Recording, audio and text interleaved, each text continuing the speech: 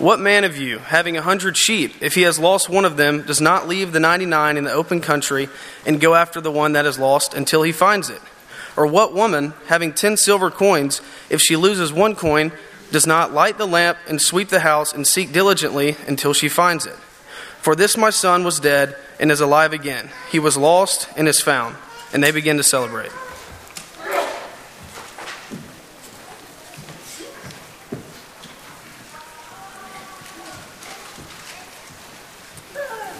Sometimes when we read a familiar passage like the one that Copeland has just read, it helps us to envision the audience to whom Jesus was speaking at the time. And surely as Jesus looked out over that mass of humanity, a lump must have swelled in his heart and probably tears welled in his eyes, because before him was a multitude of people. And Jesus had said on another occasion that they were a great deal like sheep without a shepherd. They were directionless in their lives, and Jesus came to give them that spiritual direction. These people were sinners of all stripes and colors. Luke 15 is in reality the gospel in miniature, and I hope that we will approach it with that understanding in mind this morning. It's really the story of God's amazing grace. And I appreciate so very much Sam leading that wonderful old song, because it really is truth in terms of our relationship to God and the grace that he offers lost humanity. Maybe it helps to know that Jesus, at this point in his ministry, had a special awareness of what he had come to do and really who he was. He was very much aware of his divine identity, and he had also come to seek and save the lost. He makes that clear just 4 chapters later in Luke 19, verse 10. The Son of Man has come to seek and save that which was lost. So here are people before the Lord that day who are really thirsting for grace and for hope. Jesus wished he could put his arm around every sinner, regardless of how and when and where that person had sinned. He wanted to tell each individually that heaven knows and that God cares, and that there is, in fact, a way back to the Father's house. You see, Jesus came to reveal God, and more specifically, God's amazing grace, the revelation that God will run. Let's talk for a moment, if we may, about the process of being lost.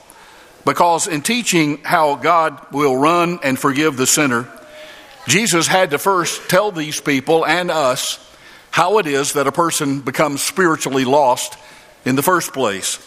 And the men that Jesus was speaking to here didn't really know what their problem was, and that rings familiar to us because we're living in a world that denies adamantly the problem. They don't know what the problem is, but they are seeking government or someone else to be able to fix the problem for them.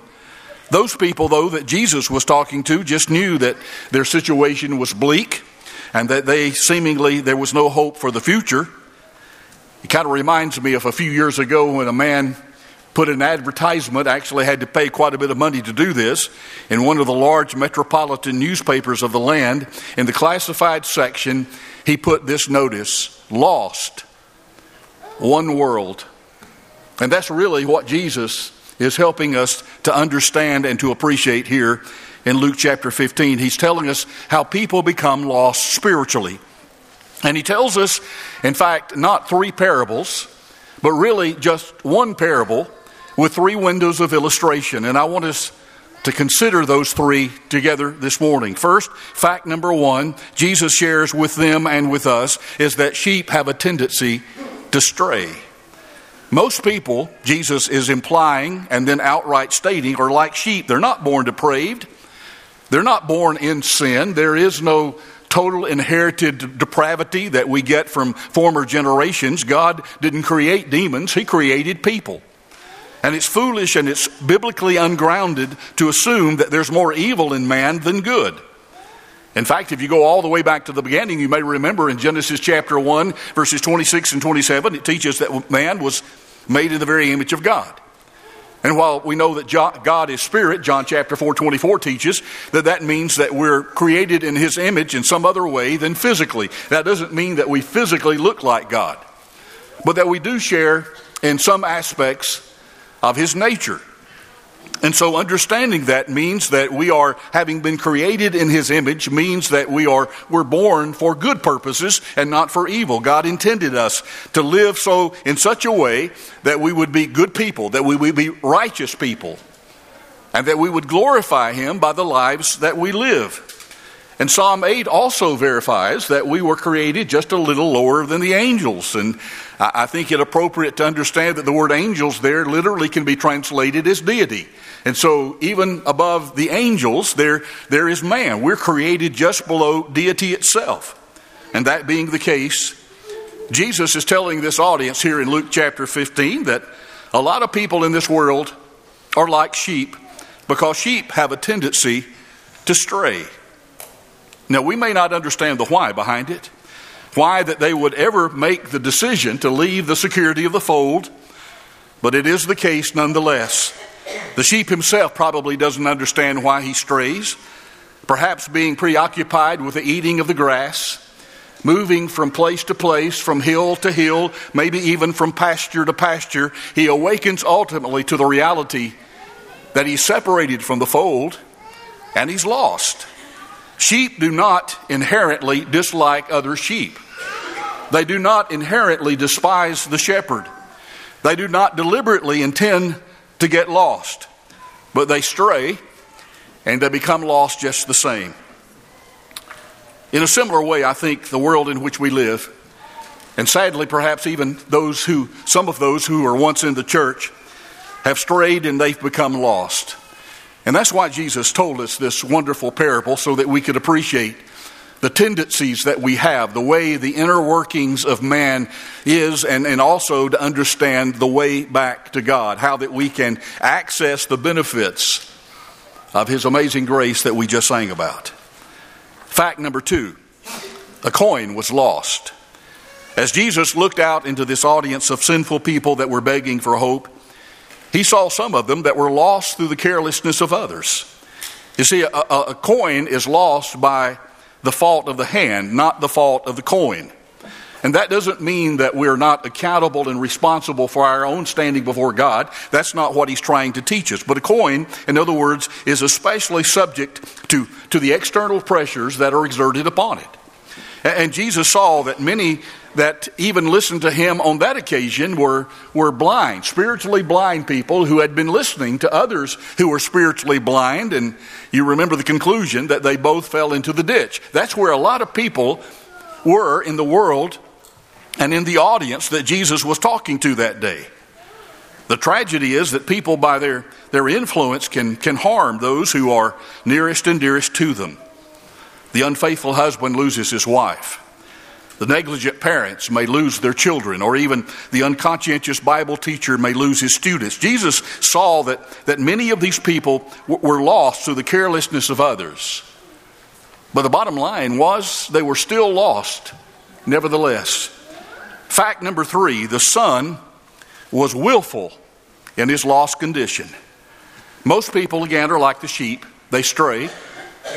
Others are like the coin, being misguided from the start. It seems almost as if they never had a chance. But there's a great number of people who are involved in our story today who are just like the prodigal son. They're alienated from God, watch this, because of their own conscious decision. That young man left home because it was his idea. His rebellion was his own.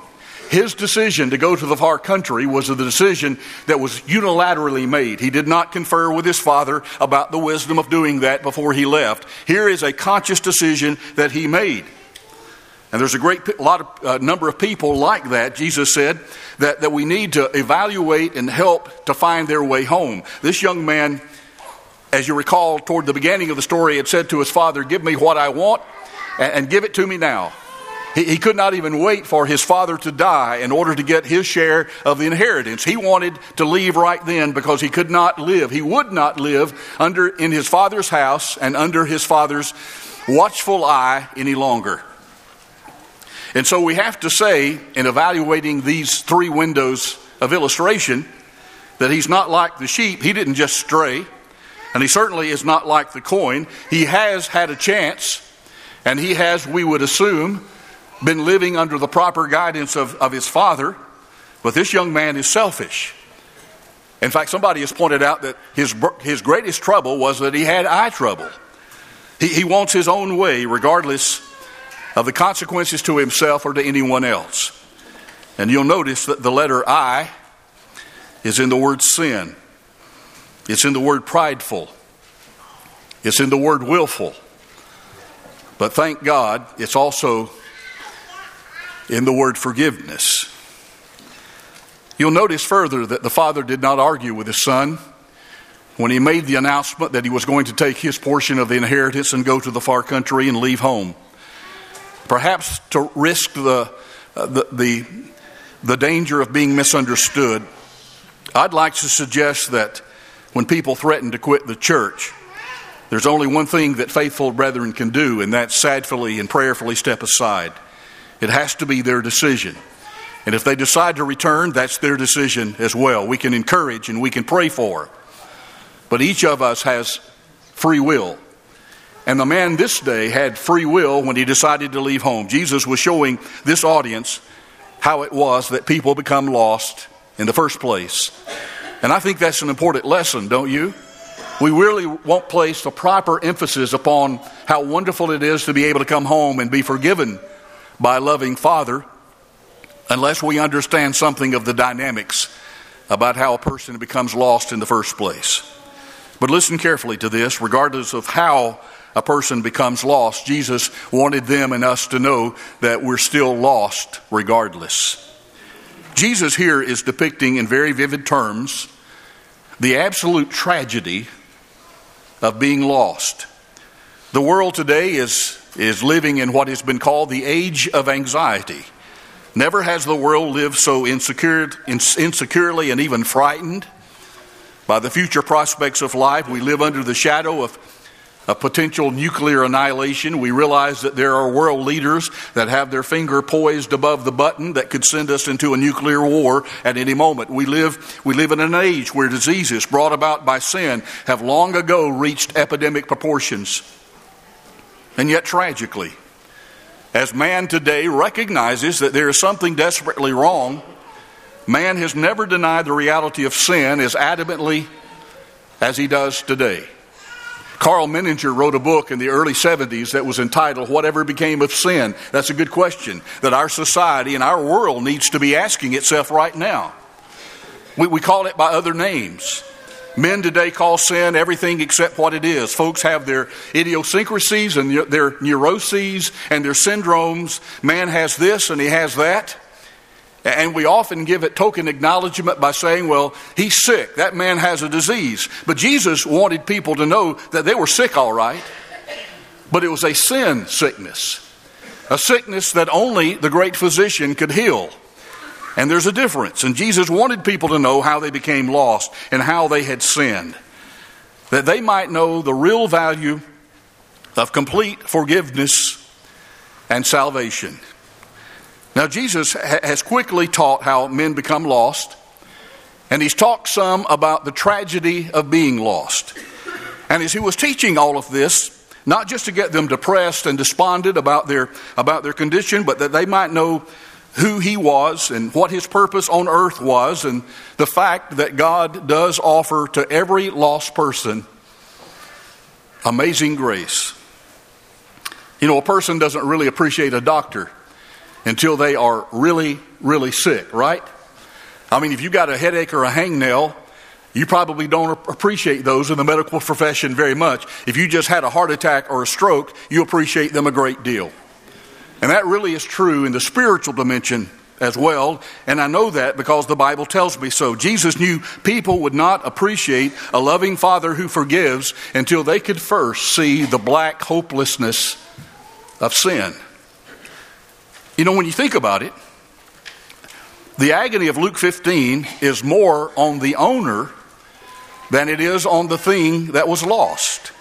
Although lost, the sheep still belong to the shepherd. Although lost, the coin still belonged to the woman who searched for it. And although he was lost, the son still belonged to the father back at home. The shepherd had more anxiety about a lost sheep. You know, a sheep can bleat and cry, But only the owner knows the dangers and the pitfalls that can lie in the path of a lost sheep. The coin doesn't even know that it's lost because it's inanimate. But the Bible says the woman was frantic in her search as she swept the house looking for that one lost coin. The prodigal son cries in the hog pen, but his father is at home suffering a broken heart daily while his son is away. And so I think it's safe to say that Luke 15 is not so much the parable of the prodigal son, so much as it's the parable of the bereaved and compassionate father. Someone has said a father had two sons, and both of them broke his heart. And only parents can appreciate that, in the sense of knowing that no one can break your heart as children only can break them. One man has aptly said upon viewing and reading Luke chapter 15, God surely has to be the chief sufferer in the universe. I'm not ready to argue with that. It's imperative that we appreciate that God is the Father in this account, and I'm assuming that we all came into this study knowing that, but I wanted to state it for the record.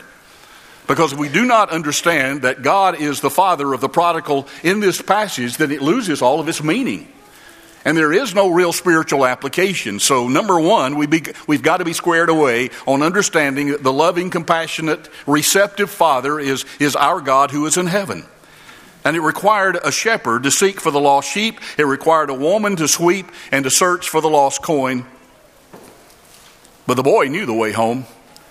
He had left of his own accord. I think we've established that. And he has to return the same way that he left. And the father can but wait and pray and hope. This has been called the divine humility of God. The risk that God runs in allowing us to be free moral agents, to be creatures of choice. Because there is one principle that permeates both Old and New Testament, and that is that God wants sons and not slaves. He created men and women. He did not create robots that are programmed to always respond exactly the way God. No, He has given us free will. And because He has given us free will and choice in our lives, every one of us has the opportunity, if we so desire, to leave the Father's house and to go into the far country of sin. Now we can remain at home by the Father's side, or we can journey to the far country. But the point that I want us to appreciate right here is that God wants us to return of our own free volition. Come back the way you left. It can't be anybody else's decision. It has to be yours. And all the Father can do is to suffer and cry and look and wait.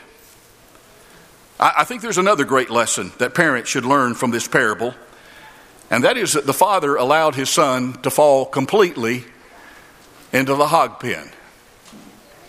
Now that's hard for me to say and hard for me to acknowledge, but it is reality nonetheless.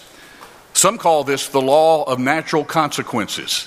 It's the Galatians 6:7 with skin on. You reap what you sow. And that's true in parent-child relationships. It's true in all relationships that we have as long as we're walking on this earth.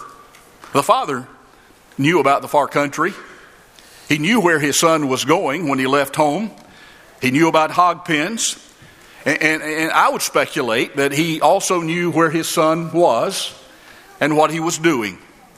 And he could have done like a lot of modern day parents. He could have gone to the far country of sin. He could have searched out his son. He could have bailed him out.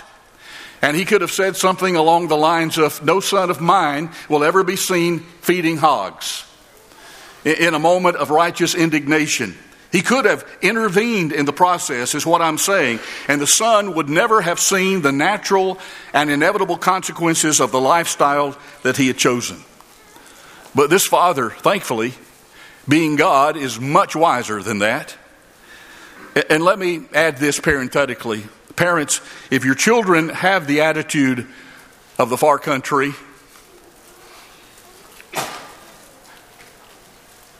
let them fall. Because they will never learn what sin means until they're in the hog pen. And if we're always bailing them out and aborting the process, they will never learn the law of natural consequences. I'm saying it took a hog pen to save that son that day. And in that respect, we thank God for hog pens.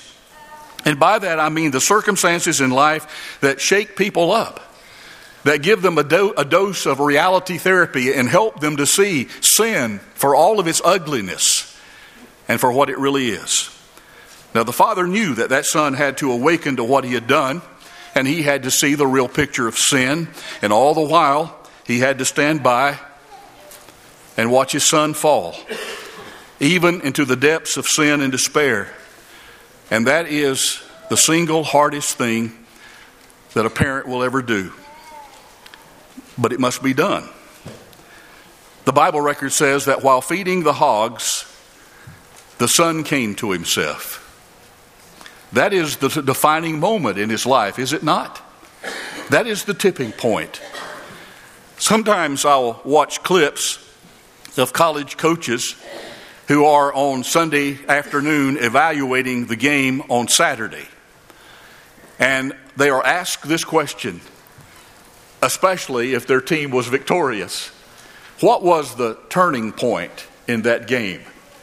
All the momentum was on the other side, came out for the second half. All of a sudden you guys were doing something, playing ball above your heads. I'm suggesting, spiritually speaking, that the Bible, when it says this young man came to himself, that was the defining moment, the turning point in his life. And the son made a resolution. And the record also says that he takes immediate action to make that resolution quickly become a reality. And that's, in essence, what repentance really is, isn't it?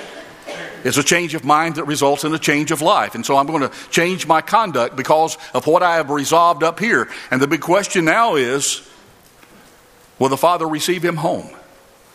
Don't you imagine that he had to ask that question over and over again as he's walking all those miles back home? Will Dad receive me? Will I be welcome at home anymore? Will I be able to put my posters back up on the wall? Will I put my name back on the family checkbook? Will he even acknowledge me as a son? And then he came to the conclusion, the Bible says, that he's not even going to ask those questions, because he's already come to his own conclusions. I am no more worthy to be called your son. That was his opening speech.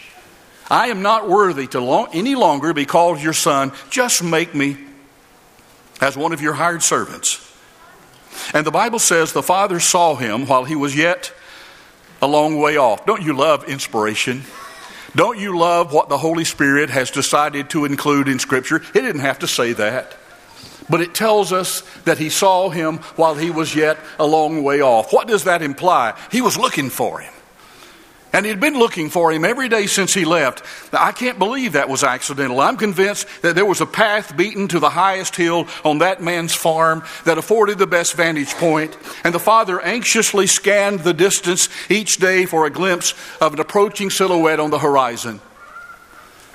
And the parent of a prodigal child today lives with only one hope. And that is that my son or my daughter will come home. The father's head is now grayed. His heart has been pierced through with many sorrows. And the Bible says that when he saw his son coming home that day, that he had compassion. I'm quoting Scripture now. He had compassion, and he ran, and he fell on his neck, and he kissed him. Amazing grace, how sweet the sound that saved a wretch like me. I once was lost, but now I'm found, was blind, but now I see. You may not know it, but just as an historical aside, old men in those days simply didn't run in public. It was a violation of social protocol for a patriarch of a family to be seen running in public. But that father didn't worry about that at that moment. He swaddled his pride, violating all of those social rules. He breaks into a run, and he embraces his son. Let me make one more suggestion before we leave this study. And the suggestion would be this: it took a father to recognize his son that day. When he left home, in all likelihood, especially if it had been in a modern scenario, he would have left home in a new car with a brand new suit of clothes money jingling in his pocket, probably with a diamond ring on one of his pinky fingers. He left home tall and straight and true. He had the whole world for the taking when he left home, when he made that decision that I'm no longer going to live in my Father's house so that he can't tell me what to do anymore.